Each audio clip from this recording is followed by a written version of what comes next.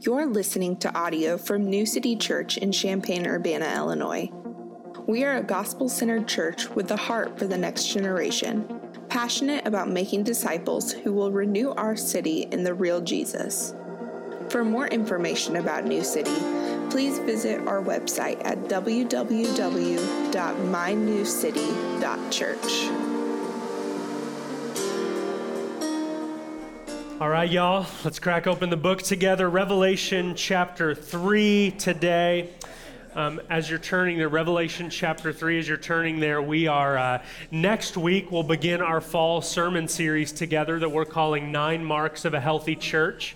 The reason we're digging into that, the reason you should care, if you will, is because as a church, we're about 4 years in, a little over 4 years in, and so now we're trying to go like, man, what does it mean for us to live in health together? If you are a Christian, the health of the church is your problem, whether you knew it or not coming in this morning, and so we're going to try to dig in together and figure out what does it mean for us to pursue the Lord together. But today we have one more standalone message from Revelation chapter 3. Once you make it there, it's the very last book of the Bible, so if you're, just take a hard right turn, okay? If you're still looking, you're almost there. Will you go ahead and stand in reverence for the reading of God's word today? Revelation chapter 3, beginning in verse 7. It says this, "And to the angel of the church in Philadelphia write, the words of the Holy One, the true One, who has the key of David, who opens and no one will shut, who shuts and no one will open. I know your works. Behold, I have set before you an open door, which no one is able to shut. I know that you have but little power, and yet you have kept my word and have not denied my name. Behold, I will make those of the synagogue of Satan who say that they are Jews, but they are not, but lie. Behold, I will make them come and bow down before your feet, and they will learn that I have loved you. Because you have kept my word about patient endurance, I will keep you from the hour of trial that is coming on the whole world, to try those who dwell on the earth. I am coming soon. Hold fast to what you have, so that no one may seize your crown. The one who conquers, I will make him a pillar in the temple of my God. Never shall he go out of it, and I will write on him the name of my God and the name of the city of my God, the New Jerusalem, which comes down from my God out of heaven, and my own new name. He who has an ear, let him hear what the Spirit says to the churches." This is God's word. You can have a seat. Now, when we get into a book like Revelation, right, we need a little bit of context to know what we're talking about. Revelation has the reputation as the weird one, right? Some strange things happen in the narrative of Scripture, right? Namely, a man beats death. We believe that's actually true and happened in history. But you get to the book of Revelation, and we're reading what's called apocalyptic literature, which when you hear the word apocalypse in your and my Western minds, that's usually not a good thing, right? That means, like everything's exploding, everything's the end. And Revelation is categorized as apocalyptic literature because it's talking about the end of the age. To give you a theological word for that, it's called the eschaton, the end of the age. So the book of Revelation, it refers both to ancient events, but it's also looking forward to the end of all things when Jesus finally sets everything right. That moment is not scary bad news. That moment is beautiful good news. You feel this, whether you recognize it or not, on a daily basis. When you walk into your life and things are not as they should be and you're going, how long? That longing is the longing for the King to come and set everything straight. That's what that is. And the book of Revelation gives us a promise that Jesus, your King, who came as the one conquering sin and death, the Savior of the world, that he will come again as the King to rule and reign. But it's not just that internal longing, right? It's also, you look around, you look at the culture, you look at the deterioration of the world, And you're looking around, and at times, if you're anything like me, you're looking around, you're going, has the world literally, have we lost our minds? Like, what is going on? That longing for redemption has been placed in you by God. And here's the good news. C.S. Lewis says this beautifully. He says, it's not that we desire too much from God. It's actually that we desire too little from him. Like the good news of that longing that you find in your chest this morning is that the King promises to do far more than you could ever ask or imagine in bringing redemption to this world. And so here in the early chapters of Revelation, this is Jesus talking to some churches in the ancient world. He's writing letters to them. Can you imagine if our church, if I came in and I said, hey, I got a plume of smoke filled my house, and Harry Potter style, a letter jammed in the front door.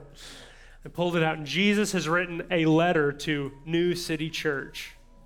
That's essentially what's happening here. Jesus is speaking to these churches, and what he gives to this little church at Philadelphia is a word that should put deep courage and deep hope in a normal church like us. You see, when life gets difficult, when it feels like the world is losing its mind, often two things happen. One, we go, how in the world can we make a difference? You ever feel that? Gosh, you're looking at the state of things and you're going, how in the world can we actually do anything meaningful in this situation? And then besides that, we also look inside ourselves and we go, what's going to actually count in the end? You ever feel that where you're looking at your life and you're going like, am I just on a hamster wheel that doesn't matter? Jesus in this text is telling us how a normal church and normal people can make an actual difference. When you're interpreting a passage of the Bible, it's helpful to look for repeated words or repeated phrases. And I don't know if you noticed it reading the text or not, but Jesus again and again and again, he says, behold, behold, behold, behold, over and over. When he's saying, here's what I care about. Here's what matters to me. Here's what I see in you that I love. Again and again and again, he says, behold, behold, behold. What if, New City, it's not really a problem as much of what we do, or if we pick this road or that road, or the programs or the rhythms that we pick as a church. What if it's not a behavior problem? What if it's a beholding problem that we have? See, I think that's what Jesus wants to get us to here. He wants us to behold. Christians, this may be a people thing, but I can speak for sure for Christians. We have a tendency to be a navel-gazing people. Right? Things get difficult, life gets hard, and we just start looking down at our own belly buttons and going, how in the world are we going to survive this? But Jesus, right here, he wants to get our eyes up to behold him. Like, you want to know what counts? You want to know how to make it in a day that's hard to make it? Behold the Lord Jesus. Here's really the main point I want you to get from all of this stuff I'm talking about from the text. Here it is. The church who keeps their eyes on Jesus will make an eternal difference. Like, how do we know what's going to happen? What we're doing is going to count? Keep our eyes on Jesus. That's all we got to do. Keep our eyes on him. And so, friends, this morning, just 4 simple things from the text that I want us to behold. I want us to see about Jesus, about who he is, about what he has done. I want us to remind one another this morning about how good he is. Goodness, I need that reminder this morning. I need it. First thing from the text I want us to behold. Behold his heart. Look at verse 7 in the text. It says, and to the angel of the church in Philadelphia write, the words of the Holy One, the true one, who has the key of David, who opens and no one will shut, who shuts and no one will open. You notice here, Jesus is introducing himself to this church. And he is giving us these little phrases to describe his heart. When I use the word heart, don't picture Valentine's sort of touchy-feely heart. I want you to think his very essence, who he is. Like if you want to know who a person is, you're looking for their heart. That's the idea. And when Jesus introduces himself to this church, look what he says. The words of who? The Holy One. You know what it means that Jesus is holy? He is altogether different. He's set apart. And goodness, that's good news. Because if you've been in a relationship with another person, you know what you know? People fail you. They disappoint you. They let you down. They overpromise and they underdeliver. And they do all of that on their most well-meaning best behavior. What do we do on our worst behavior? We let each other down. We have a lot of evidence when we look at people around us that, goodness, we are not holy, we're not different, we're not set apart. But Jesus, the most definitive mark of who he is that he is not like the people that let you and me down. Now, he is truly a person, the scriptures teach. He is fully God and fully man.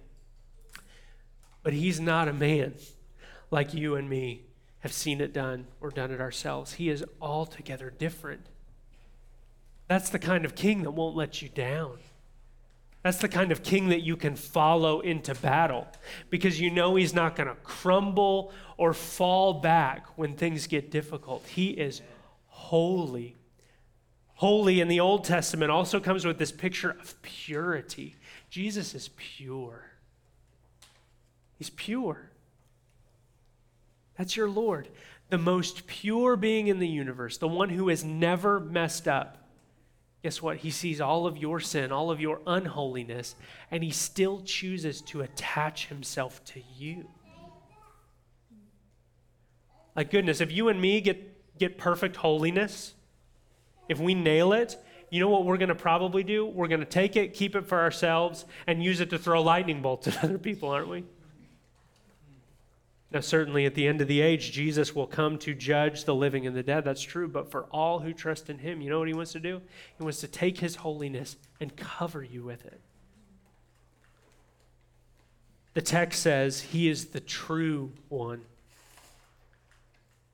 Notice Jesus doesn't say, hey, I tell the truth. He says, I am the true one. What a phrase. He doesn't lie. There's a song we sing here fairly regularly, and in the bridge it says, you've never made a promise you can't keep. You won't lie to me. In a world of both big lies and little white lies, where so often we angle to try to make ourselves look a little better to one another, right? That's actually called lying, right? Like, I'm not really a liar. I just lie sometimes. We're guilty, okay? Not Jesus. He tells the truth. And you need a predictable Lord. We desperately need a predictable, trustworthy Lord. And good news, friends, you have him.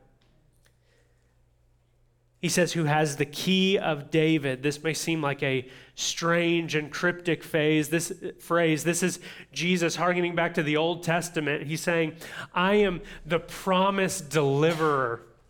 The Old Testament scriptures say that the throne of King David will never end. And then the prophecies about the one who would come to deliver the people of God, that he was going to sit on the throne of David. Jesus is saying right here, I am that deliverer. I am that redeemer and Messiah. I am that rescuer. You have a rescuing redeemer this morning, New City. And then he finishes the verse by saying, who opens and no one will shut, who shuts and no one will open. This is Jesus saying, he has all authority, right? We find this here and in the Great Commission when he says, all authority in heaven and on earth has been given to me. What this means is that when Jesus speaks, it is not good advice or a suggestion. He is the king. He has all authority. And now we may look at the world right now and go like, man, he's not very good at authority because people are doing all kinds of things that he would reject or hate. The end of the age is coming, right? Just because Jesus is slow in his execution of judgment does not mean that he will not judge evil, that he will not set everything right, that he is not setting everything right. Whether his authority is acknowledged right now or not, he is in charge everywhere.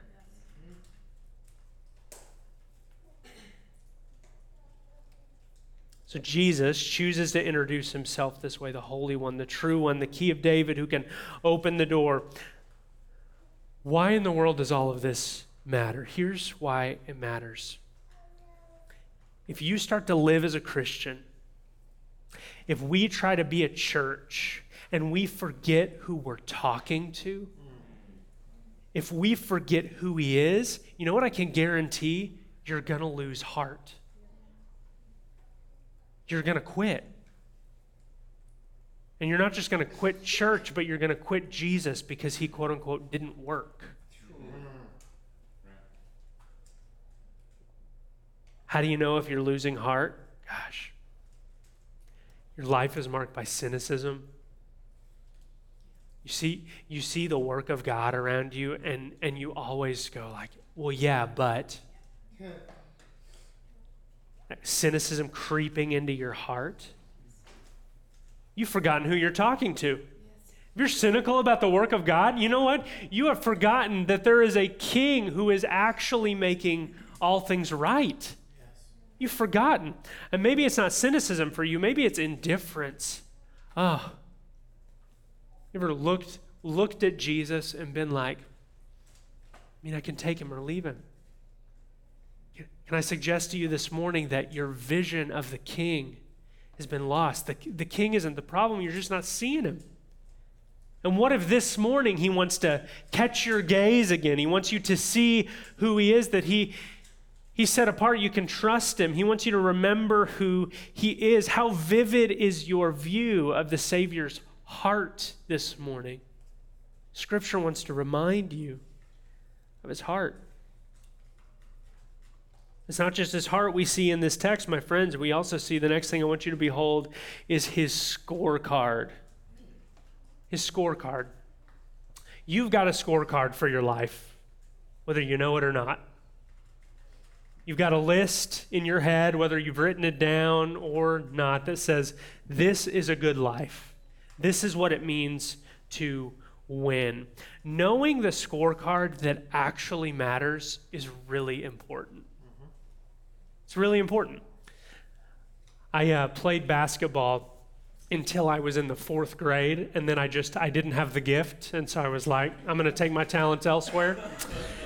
And so I remember I would stand at practice, and it was before I hit my growth spurt, so I had gained a little bit of that just little boy weight that's part of growing up, and so I didn't like to run, and I didn't like to be yelled at. And so that meant basketball was just not the right game for me, okay? That's a big part of what it means to do the deal. And so I remember I only scored 1 goal in a basketball game, and I was tall, so everybody expected me. They saw me walk out, and they were like, oh, this kid's a bruiser. He was not, okay? And I only scored 1 goal in a game. Is it a game? Yes, okay. I haven't gained any further knowledge since 4th grade, okay, on this particular issue. And so anyway, it was a practice game. It was a scrimmage in practice. And I'm down under the hoop, and the ball sort of lands in my lap, and I grab it, and I break away from all of the other players. And it was awesome. I remember thinking as I was dribbling down the court, I look really cool right now. And so I go up, and I put a layup up, and I make it, and I celebrate dramatically, okay? Like, I dance it out. I'm really going after it. I'm shouting, I'm screaming. I feel pretty good about what I've done. And then the coach, he goes, Volkening, it's the wrong goal. The reason I was able to break away from all the other players is because I was shooting in the wrong goal, right? And so, did I make it? Yes. Who did I score a point for? The opposing team. Shooting at the right target matters, does it not? Having the right scorecard matters. Well, what's Jesus' scorecard? What does he care about? Look at verse 8. I know your works. Jesus knows this church. He knows our church. Behold, I have set before you an open door, which no one is able to shut. I know that you have but little power, and yet you have kept my word and not denied my name. After all the dust settles, what does Jesus look at and say? That's what I wanted. Was it power and cultural influence? Was it number of people? Was it the amount of dollars given to humanitarian causes? Was it the amount of small groups? Or personally, was it that you read your Bible every day in the exact same spot? Or was it that you said enough prayer? Like, what really matters to Jesus at the end of the age? He tells us, he looks at this church and he says, you don't have power. You don't have the thing that the world looks at and says, this is what makes you matter. And yet, you have kept my word. That's obedience.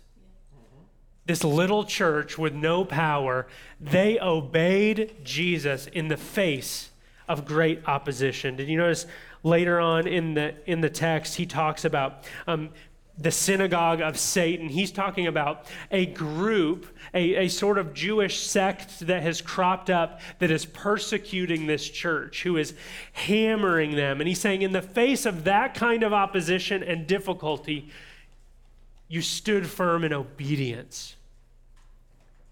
Do you know you can live a consequential life regardless of your circumstances if you obey the King? Like, if you follow him. You kept my words. You have not denied my name. You know what that translates to? Courage. You know how easy it is to deny Jesus' name right now? And what I'm not talking about is the copy and paste Facebook post that says, I know not many of my friends will copy and paste and repost this, but I love the Lord, so copy and paste. No. I'm talking about when you're at your job and you being open about your faith or encouraging people in prayer is going to cost you the promotion. I'm talking about where the sparks fly. Jesus looks at courage and he loves it. But let's chat for a second. Have you tried to have courage before? See, in the movies, courage looks like unflinching resolve. It's like, man, the hero kicks the door open and saves the girl and swings out on a rope as the explosion happens. But you know what real courage looks a lot more like? It looks like knocking knees, of running into the room going, I don't want to be in this room, I don't want to be in this room, grabbing the girl and then throwing yourselves out of a window. Like, courage probably looks a lot more like that for most of us than it does this beautiful bravado. Courage is not about not being scared. Courage is about doing it scared. And you know what? If you're in the room this morning, you're going, man, I'm really bad at obedience, and I feel like I don't have any courage. Like, every time my courage is tested, I reach for it, and there's nothing there. Do you know what the Lord loves to do? He loves to supply courage for people who are afraid. He loves to do it. So this morning, I want to encourage you, if you lack courage, if you lack resolve, if you're going, man, my scorecard is everything other than obedience and courage, and I don't know how to get there, this morning, what if Jesus wants to just give you a gift of courage?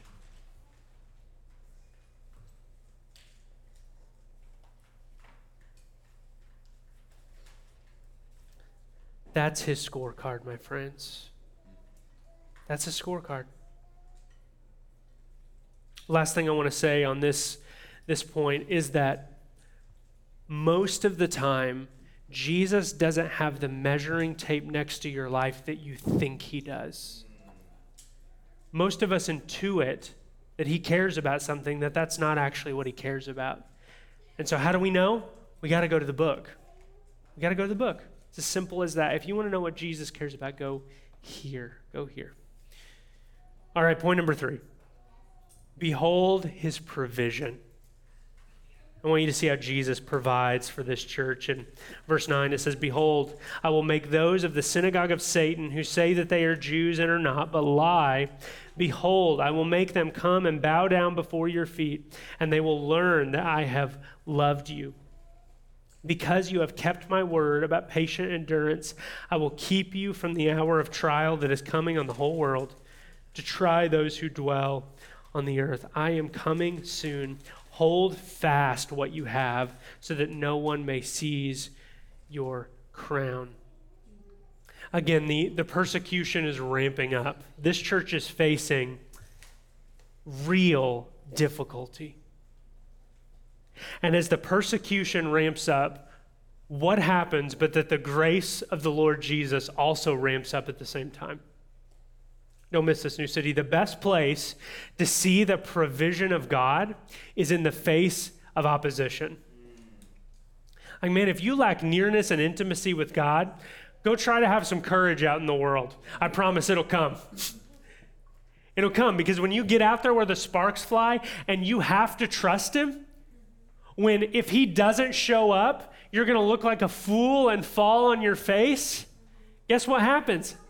That's the place he shows up. He loves to do it. Look how Jesus provides for his people when they're opposed. He says, I'm going to make them come and bow down before you. They're going to know that I have loved you. You need to hear this. Some of you need to believe it and take this into your soul this morning. At the very end, you will be justified by Jesus. Like, if at every turn, if the whole world around you is going, man, you are on the wrong side of history on literally everything, you can stand on the wrong side of history and the right side of Jesus, and I promise you, he's going to carry you through to the end.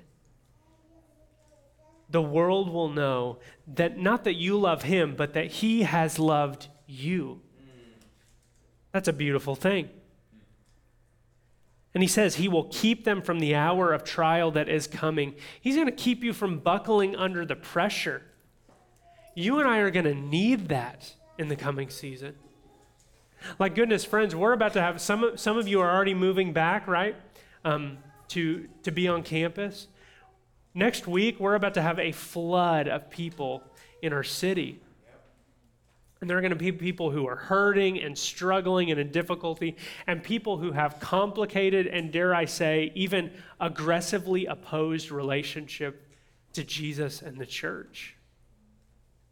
Like, to love someone that doesn't want to be loved takes a lot of courage. It's not easy. And the Lord's going to provide. The Lord's going to stand in the gap. I just want you to remember that this morning. He's going to provide. Last thing I want you to see from the text this morning, behold his promise.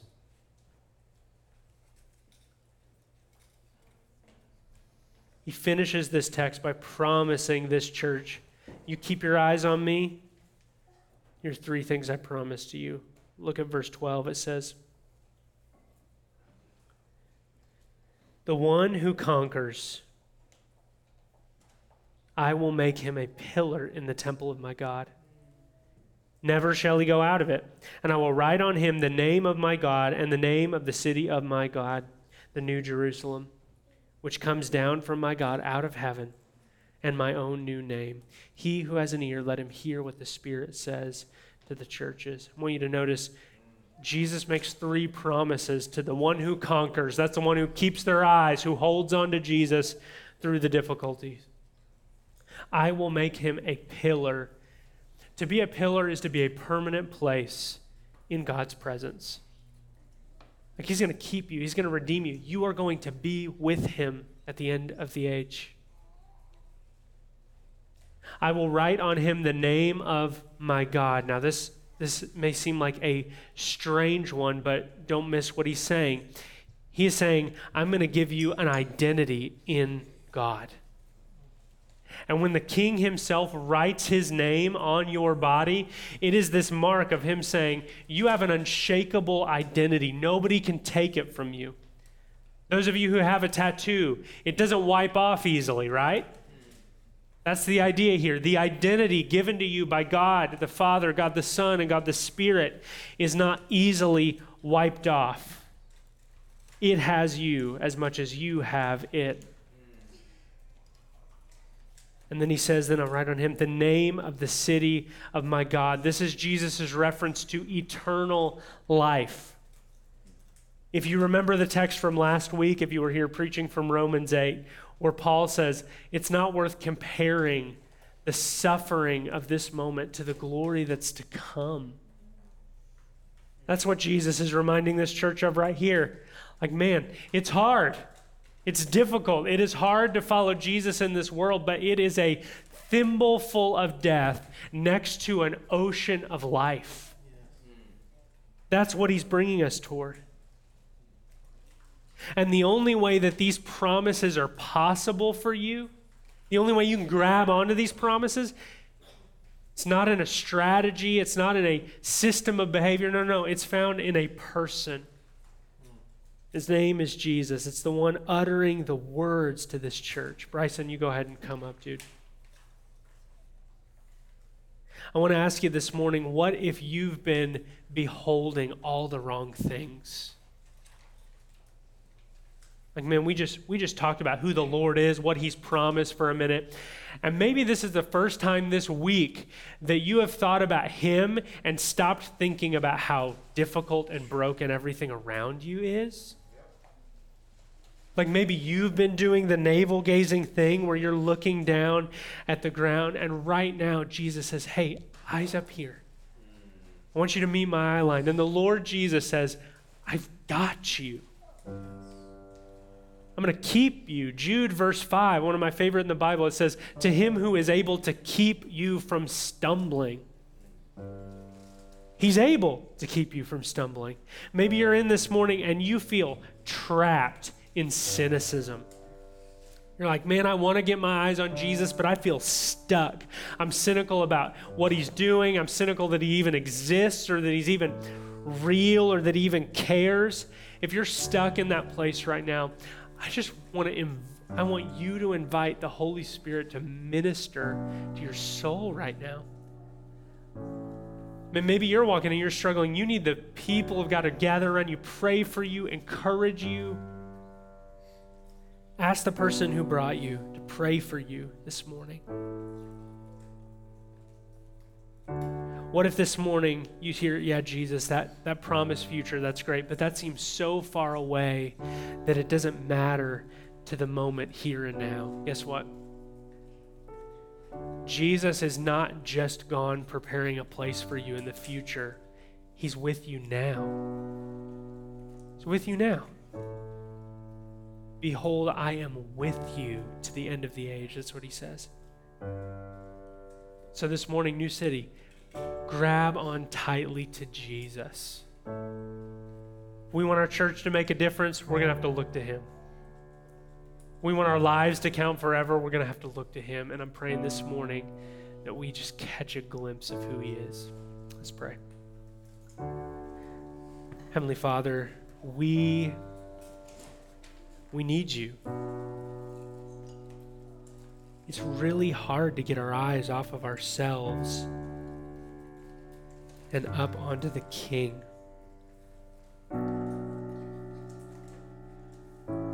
Frankly, I know in this room there are things that feel way more real to each of our hearts than you do right now, and I'm praying that you would just impress your hearts upon us, Lord. We want to see you with fresh eyes today.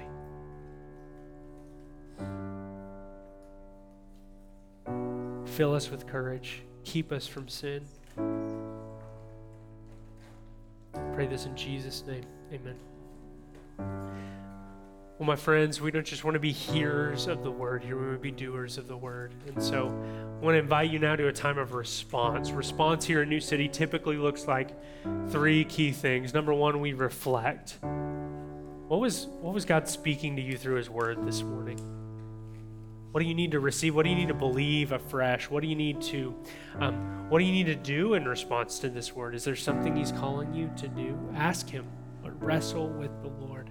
Number 2, we remember that the redemption that he purchased was a costly redemption. And that's when we take the Lord's Supper. So up here at the front, there are 2 stations. You'll find some bread and some juice. And this represents the broken body and shed blood of the Lord Jesus.